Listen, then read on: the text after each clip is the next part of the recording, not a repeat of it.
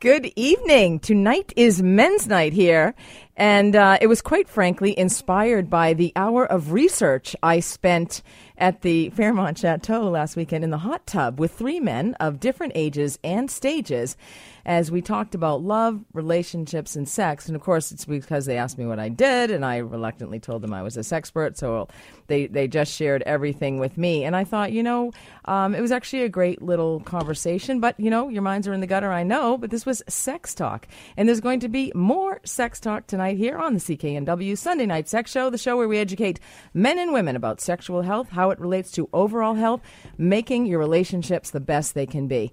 So it was a very interesting conversation with these three men. They were in their 30s, 40s, and 50s, and they had been married, were single, divorced, all different stages, had a girlfriend, lived apart.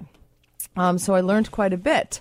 And so anyway, it was it was very interesting because one of the stories that one of the gentlemen told was he was in his 40s and he was married, and he had met a woman who had been previously married, and he said, and I was surprised by this, he said that a lot of his friends, a group of 8 male friends that were close friends, all accused him of having had an affair with this woman and ending her marriage. And he said that actually didn't happen. He met her after her marriage had broken up. And he said, and they had a lot of room to talk because about 6 out of the 8 men were having an affair because nothing was going on at home. He just added that little bit. I get in trouble when I say that. That's because I'm a woman.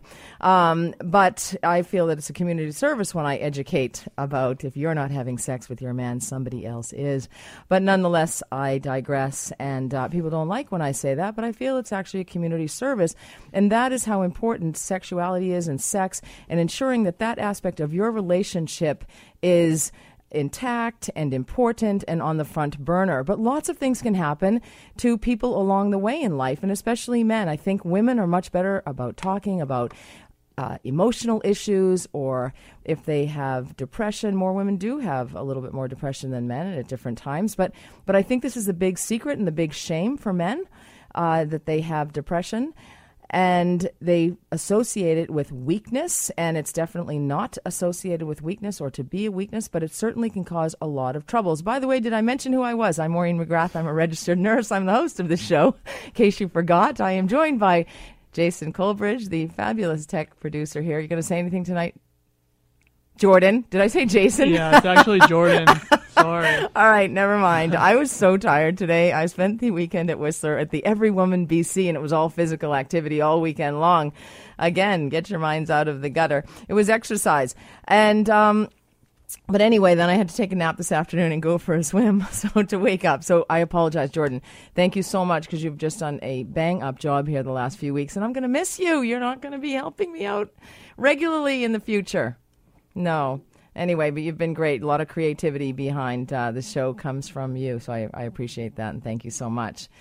So when we're talking about depression and men feeling the pressures of life, and, they're the breadwinners, and they're to be, to look great, and they are to help with the kids, and they are to go into the labor and delivery rooms. That was a conversation we had this weekend, and not all men want to do that. So there are many different pressures put on men today. But a lot of women at the Every Woman BC conference up at Whistler this weekend, a lot of women were talking about the problems they were having with the men in their lives. And that's not to say that men don't have problems with women. We'll get to that on another time. But some of the problems they were having was that men were losing their jobs, and they were feeling down and depressed, and they were drinking. Interesting, last weekend at Whistler, I met about 4 or 5 men who said that their wives were making, or their girlfriends were making more money than they were, and they were all happy about it, or seemingly so.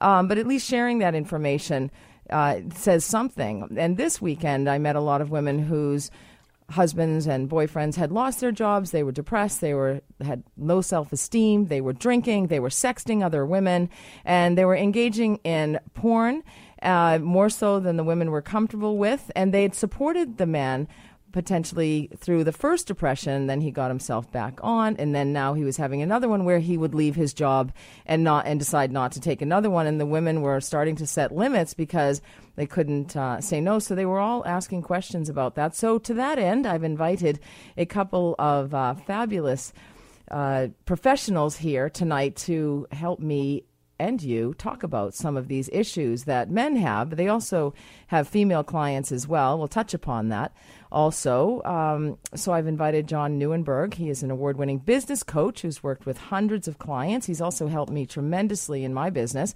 There are almost as many different kinds of business coaching as there are business coaches.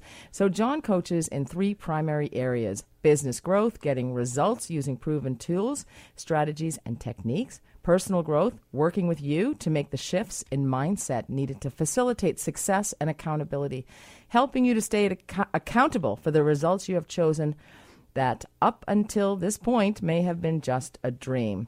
So when not coaching, John enjoys being with his partner, Jennifer, and also playing golf, skiing, running, and reading, which is fantastic. So I feel that men and jobs are really tied together. They are just so symbiotic. And when a man loses his job or is having problems with his job or is experiencing mental illness, such as depression or anxiety or other illnesses, emotional issues or problems in the relationship or intimacy issues, he can bring that into the workplace, and that can certainly impact his success. So I've also invited Jason Winters. He is a PhD, a therapist in private practice. He's a psychotherapist and sex therapist. And he also runs the multidisciplinary vulvodynia program, and that is a pelvic pain disorder in women program, and he's an instructor at the University of British Columbia. So when I come back, John Nieuwenberg, the award-winning business coach, is going to join me. You can give us a call at 604-280-9898 or star 9898 on your cell if you have any questions about how to go to that next step in business or anything you have for the doctor here about your emotional health. Feel free to give me a call, 604-280-9898 or star 9898 on your cell. I'm Maureen McGrath. You are listening to the CKNW Sunday Night Sex Show. Welcome back. I'm Maureen McGrath, and it's men's night tonight here on the CKNW Sunday Night Sex Show, although we will be touching upon women a little bit later in the program. To that end, I'm joined by John Nieuwenberg. He is an award-winning business coach. He's worked with so many clients. He's been very helpful to me in my business. And so welcome to the studio, John. Thanks so much for coming here. It's a pleasure. Thanks for having me. All right, that's great. So business coach. So tell me exactly what that means. It means I work with the owners of businesses who in one way or another have found that they're reaching a ceiling of some kind of constraint, and are looking for some resources, someone to help them through that.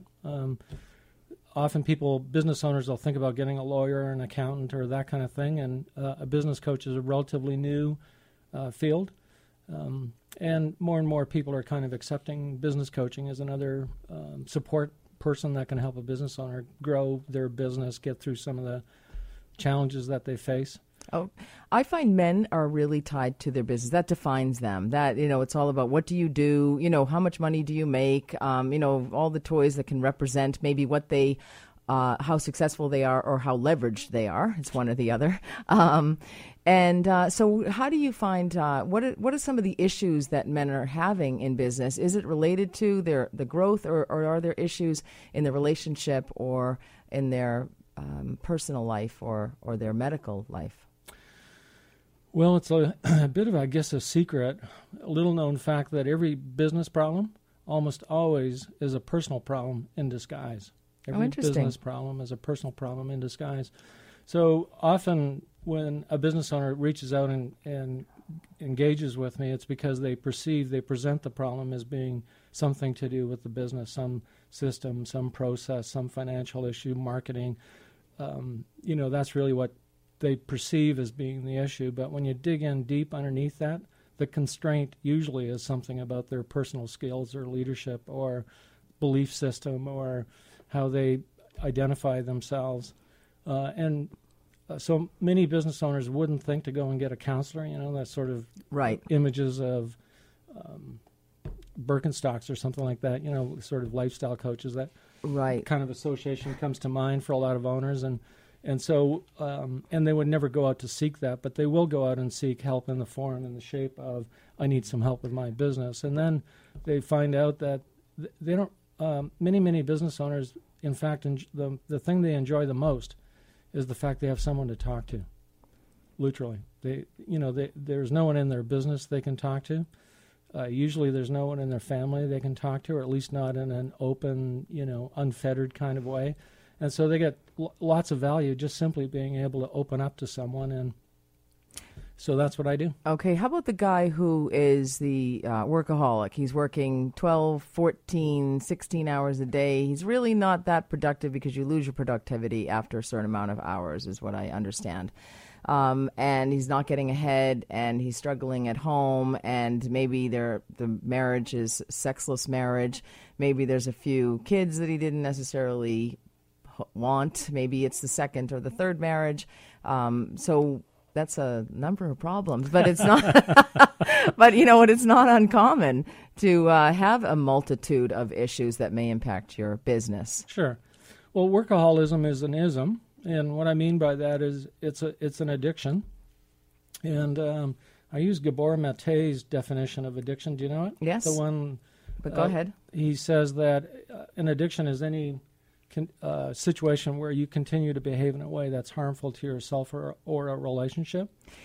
Yes. And by that definition, workaholism is an addiction in that it prevents you, or usually is getting in the way of a relationship that you have somewhere else. And your work becomes so important that you're behaving in a way that is harming some other part of your life. Right. And so I guess they lack insight, like most addicts, that they would not realize that their addiction to work is causing problems or contributing to some of the problems in their lifetime. Or maybe they're numbing. Some issues, which is why I played the song Comfortably Numb by Pink Floyd as the opener. I forgot that. Well, that's the only way we can stay in integrity, right? So we operate in integrity, and if we're out of integrity, we couldn't let that exist, and so the only way we can live in integrity is to pretend it doesn't exist. We numb it out. But you can't numb selectively, right? If you're numbing one thing, you're numbing lots of things. And what are they numbing, and why are they numbing it? Well, it's painful in some way, I presume. Or in some way or another, it's not giving them what they need.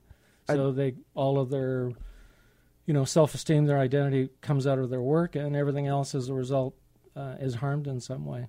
Right. And so are they not feeling good about themselves necessarily on the inside, or not feeling this pressure? Like I've talked to some men, and they'll say that, they hear their father saying you're never good enough, or they feel that their failed first marriage is, contributing. They've never gotten the therapy they needed after their first failed, if you will. Sorry for using that word, failed. But anyway. Marriage that didn't work out. Marriage that didn't work out, whatever. I mean, let's be politically correct here. I can't be held accountable for what I say. That's probably not good to the business coach. But they always have these messages, these subliminal messages or thoughts that they're thinking about, that they're never quite good enough. And yet you look at them from the outside and all looks fantastic. Yeah.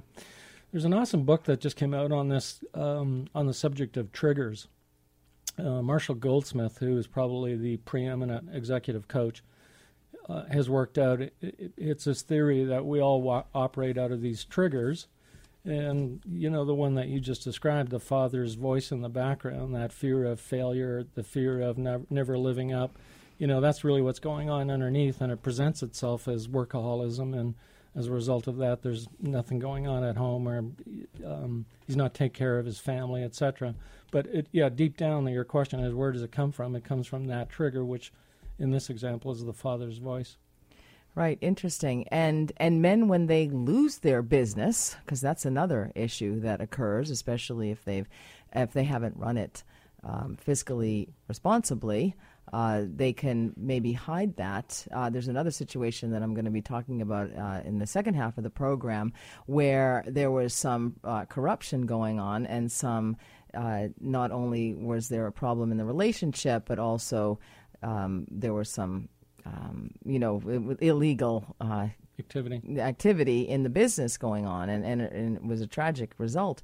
So, I mean, people are, I don't know, do men, if they engage in activities that are less than honorable, how much is that shame or that secret within, or once they get caught, how much does that impact how they feel about themselves? I don't know, to be honest with you. I wouldn't work with that. That's not the kind of work that I would do, and I wouldn't get involved in that kind of a situation. It would really require something else. And you would refer them off to a psychotherapist. There's a place where I recognize this is past what I can help you with. Right, exactly. So what are some of the best, advice from the business coach that you are? Well, coming back to the notion of self-esteem or your identity, the thing that I often ask a business owner is, do you have a definition of the best you can be? The Dr. Zeus thing, today you are you. Yeah. And nearly, I'm going to say 99% of people don't have a written definition of the best you can be. And so that's the equivalent, I think, of getting on an airplane. Would you get on an airplane if you knew the pilot hadn't filed a navigation plan? Of course, that's crazy. No one would ever imagine, and yet people live their lives without a navigation plan for who they're becoming, who they're aspiring to be, what they want to become every day. Right. There's a great example of that. Ben Franklin, who's a fantastic example, had in his early 20s, he was sailing back from England back to Philadelphia, and he wrote what he described as his 13 virtues. And he lived by those virtues for the rest of his life until he was 79. And he said that even though he didn't always live up to his own expectations, he was the better for it. And his practice was each of the 13 he would focus on one per week, each 13 weeks at a time. The result was that 4 times a year he would identify, focus on, and become better at one of the things that he stood as a standard for his behavior.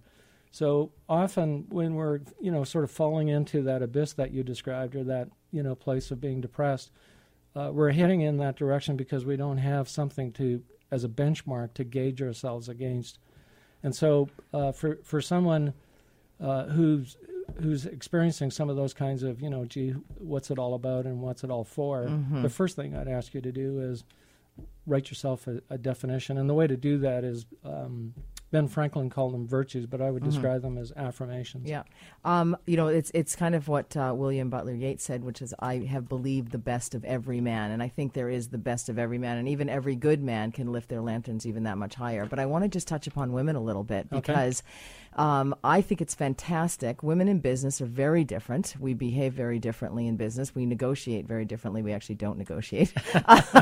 And so we need advice from men, because men learn to strategize in the military or in competitive sport more so than women. So what are some of the you've certainly shared wisdom with me and have applied it to my business. It's been very beneficial. So what are some of the things you would tell women, like when we think about writing that invoice out, and we're debating whether we should charge 10 hours when it actually took us 15 hours, or we should charge 8 hours, and what is somebody going to think? So all of those misperceptions that women have, whereas a man wouldn't think about it. He would charge from the minute he left his door to the minute he got home. The thing in that circumstance, what you're thinking about is, what am I worth? And that's, in my opinion, the wrong question to ask. Because if you're asking yourself, what am I worth? Am I worth $100, $200, $300 an hour? It's hard to find a rationale for that. But if you ask yourself the question, what is my service worth to my client? How much value is it creating for him? If I help a client put on $500,000 more profit, he's happy to invest some of that $50,000 in coaching. So see, how about he? How about she? She it's different, yeah. So you automatically corrected. Go.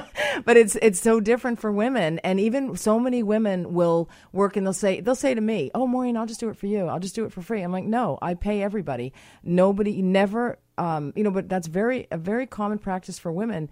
They will just work a few extra hours here, there. I won't accept it, but a lot of women will do that. We think very differently. Yeah.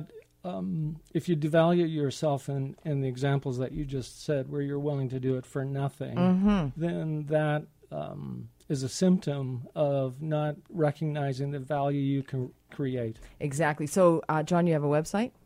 I do. It's w5coaching.com. Okay, fantastic. And so that's great. So for any businesses out there that need some coaching or need to go to that next level or that next step, which is always good, especially if in the sexual health world and in the business world as well, take it to that higher level. Anyway, when I return, I'm going to be joined by a psychotherapist, and we're going to go to talk about emotional health. I'm Maureen McGrath. You're listening to the CKNW Sunday Night Sex Show. Welcome back. I'm Maureen McGrath, host of the CKNW Sunday Night Sex Show. Thanks for staying with me.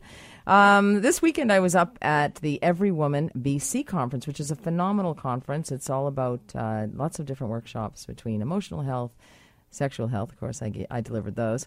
Physical health, lots of kayaking, lots of rowing, lots of aerobic dancing, striptease, the whole thing.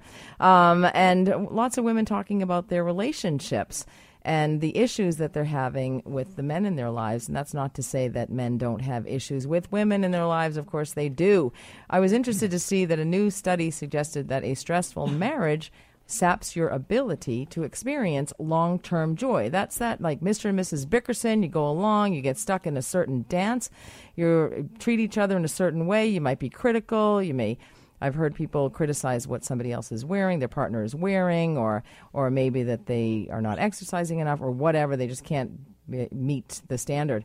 And then that they'll try and be nice to each other for a bit, but apparently that doesn't work, according to this research and this New York Times bestseller, The Emotional Life of Your Brain, and how unique patterns affect the life of your brain. So to that end, I am delighted to have in the studio with me Dr. Jason Winters. He is a therapist in private practice, a psychotherapist and sex therapist, and he is also runs the multidisciplinary Vulvodynia program, and he's a professor and instructor at UBC. Welcome to the studio, Dr. Winters. Hey, I'm glad to be here. Yeah, it's great. You know, we work together at the BC Center for Sexual Medicine, so I can highly recommend you.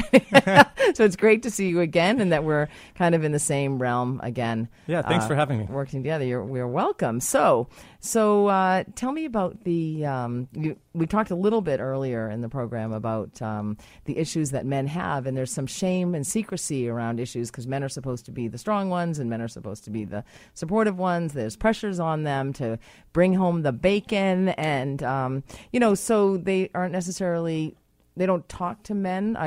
From what I've heard, the same way that women can share with other women. So absolutely, and this is something that John brought up a little bit earlier as well. The type of language that men use to describe these sort of things or try to describe these sort of things often is quite different from what we typically see in a therapeutic setting.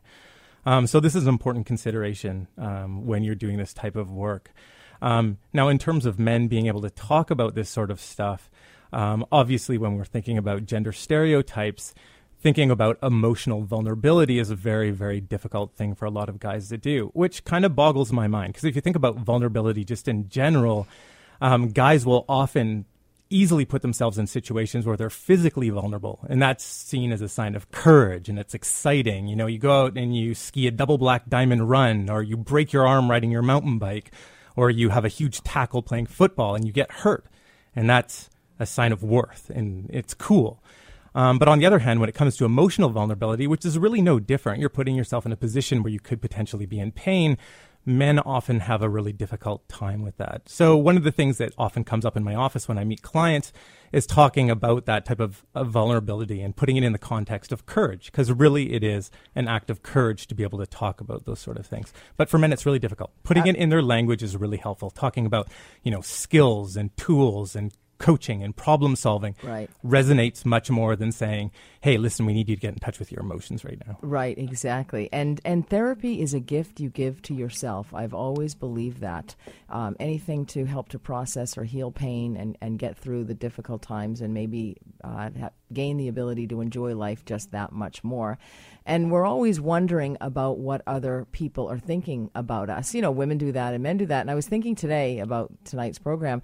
And one time I was driving down Cypress Mountain after skiing, and it was a complete whiteout. And I'm a terrible driver. I admit it. And I'm worse if anyone's in the car with me. So I was driving down, and I've driven in snow, and I had the fog lights on and the whole thing, and I was going really slowly, and somebody was in the car, and I said, oh my gosh, look at this. These cars are just behind me. There's just, there's one after another, and I felt so much pressure. And she said, don't worry. She was encouraging me. You're doing great. And, we just got to get down the mountain. And, it was like 30 minutes down.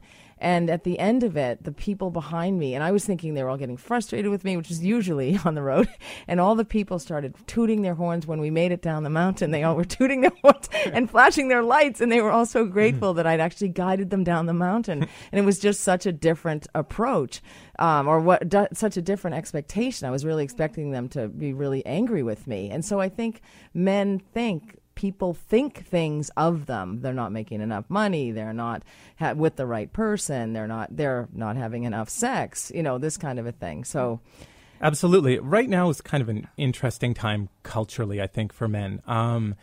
And you see this reflected in some of the more toxic movements out there, like some of the men's rights movements, the anti-feminist backlash that's happening, things like the red pill on Reddit. Sorry to those Redditors that are on the red pill out there.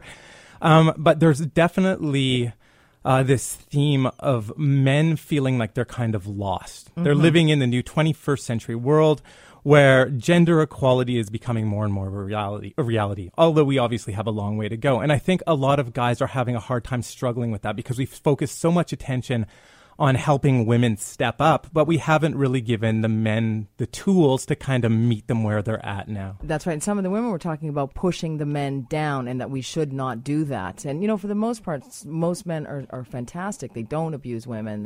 They're supportive of women. They're, so there's lots of things. But we're going to take a little bit of a break. And when I come back, I want to talk about some of the really common relationship issues that occur when a man loses his job and his reactions, like drinking, going to porn, throwing things, losing his cool, sexting other people, seeking out other women. Anyway, all of those interesting things. And then a really tragic story I want to get your opinion on as well. I'm Maureen McGrath. You're listening to the CKNW Sunday Night Sex Show. Welcome back to this really hot studio. I'm here. I'm joined by two men. They really turned the heat up. Actually, the heat is actually up. I'm Maureen McGrath, and thanks for staying with me. We're talking about some important issues tonight in relationships and some of the things that men do. And that's not to say women don't do these things too, but I think men struggle a little bit more. And so to that end, I've invited Dr. Jason Winters here. He is a therapist in private practice, psychotherapist, and sex therapist as well. So thanks again for coming to the studio, Dr. Winters. He's also a colleague of mine. A man loses his job in his 40s. He's tied to it. He's lost his job probably because he's a bit stressed anyway. Maybe he's overworking. He feels he's got negative emotion, thinking people think badly of him. He's never going to work again. He'll never be able to get a job. He's 45, and his response is to start drinking and to get angry and to actually tear down his successful wife, who's actually taking care of the kids, and this is a true story, and or like 50,000 true stories, taking care of the kids and working outside of the home and working in the home, and supported him through his previous job loss maybe 10 years prior, but this time she says no because she finds out that he's sexting with somebody else and he's luring other women and thinking that's going to do it, and not really setting out to get a job. And this guy that I'm thinking of actually quit his job before getting another job. Rule number one, I think you ought to get another one. So how does a woman deal with that? My advice to this particular person was, you need to set limits. You need to emotionally remove yourself, and this is his issue. I mean, you need to support him, but it's his issue, and he needs to get the help that he needs. And maybe it's anxiety or depression. So I'm going to the doctor, though, for this. I'm just Dr. Love. All right. You're the real doctor. What you do is send him to see me. Okay, exactly. You will sort him out. He will sort himself out. Just a disclaimer before we get into this case. I mean, to be able to fully understand what's going on with somebody, you need to do a proper assessment. Of course. So in the work that I do, I'd usually sit with somebody for an hour or two, maybe even longer if it was a complex case. Yeah. And get all the background information and then be able to come together with the client, come up with some sort of understanding of what's going on, and then you move on from there. You start treatment. Right. But let's take this case as a hypothetical, say. Mm-hmm. So this is the story of a guy who lost his job. He's with a woman who's very successful. She's now the breadwinner because he no longer is earning an income. And he starts turning to behaviors that end up causing him a problem in his relationship and otherwise. So you mentioned sexting.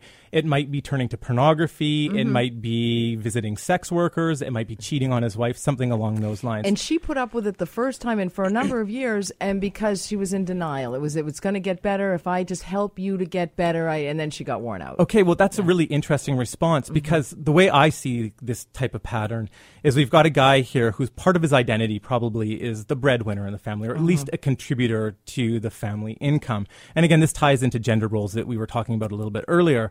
For men, part of their identity is in terms of what they can provide to their family. So he loses that, right? But his wife is still earning an income. She's now the breadwinner. Right. She's the one who's successful. So he starts comparing himself to her. And that's obviously a very painful thing for him to do. Right. So he becomes angry. He becomes hostile. He may become depressed. But seeing himself compared to her is what's triggering all of these emotions. And he's got a set of thoughts that go along with this. Exactly. Like, I'm not good enough. Yeah. She might leave me. She's the one that's earning the income. I'm not. I'm the failure. And I will add, she has now found him unattractive to her. She does not want to have sex with him any longer. Yeah. Is that like physical attraction or because of the way he's acting? It is the whole, it's everything. It's the whole package, apparently. She's just not attracted because people we fall in love with people because of their entire self, not necessarily just the physical aspect. Sure. So the whole type. So she's just like done with him and doesn't even see him as physically attractive anymore. Right. Let's focus on the sex stuff because that I can at least speak to. So in thinking about his behavior, so sexting and maybe having an affair or visiting sex workers, not necessarily in this case, but in these types of cases. That's right. So what he's looking for likely is some sort of validation, right? So another metric by which men judge themselves in terms of their success is based on sexual conquests and whether or not people are attracted to them. So having partners who are desiring to have sex with them and be with them. So he can't do that with his partner because she just triggers these feelings of being insufficient, a failure.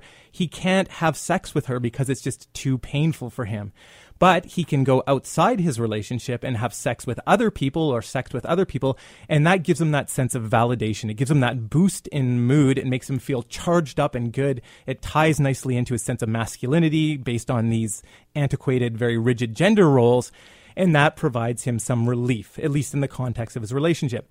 Now, of course, in the short term, that's helpful for him, but in the long term, it's going to end up ruining his relationship. Absolutely. And his wife is trying to help him, so she's kind of taking the upper road on this one, trying to be the caretaker as well as now the income provider, which again is even more difficult for him to cope with because now she's providing the income and she's taking care of him. Yeah, and because he's never gotten help before, she's done with him at this stage of the game. You know, she's done, she's fed up, and she's just like, you just go out on your own. It's difficult to throw somebody who's likely depressed or has anxiety out on the street or out to cope on their own, but they often actually pick themselves up and figure it out then because, you know, they've got somebody, especially if somebody's enabling them, then there's no reason for them to get the help. And she may not bear any responsibility in this.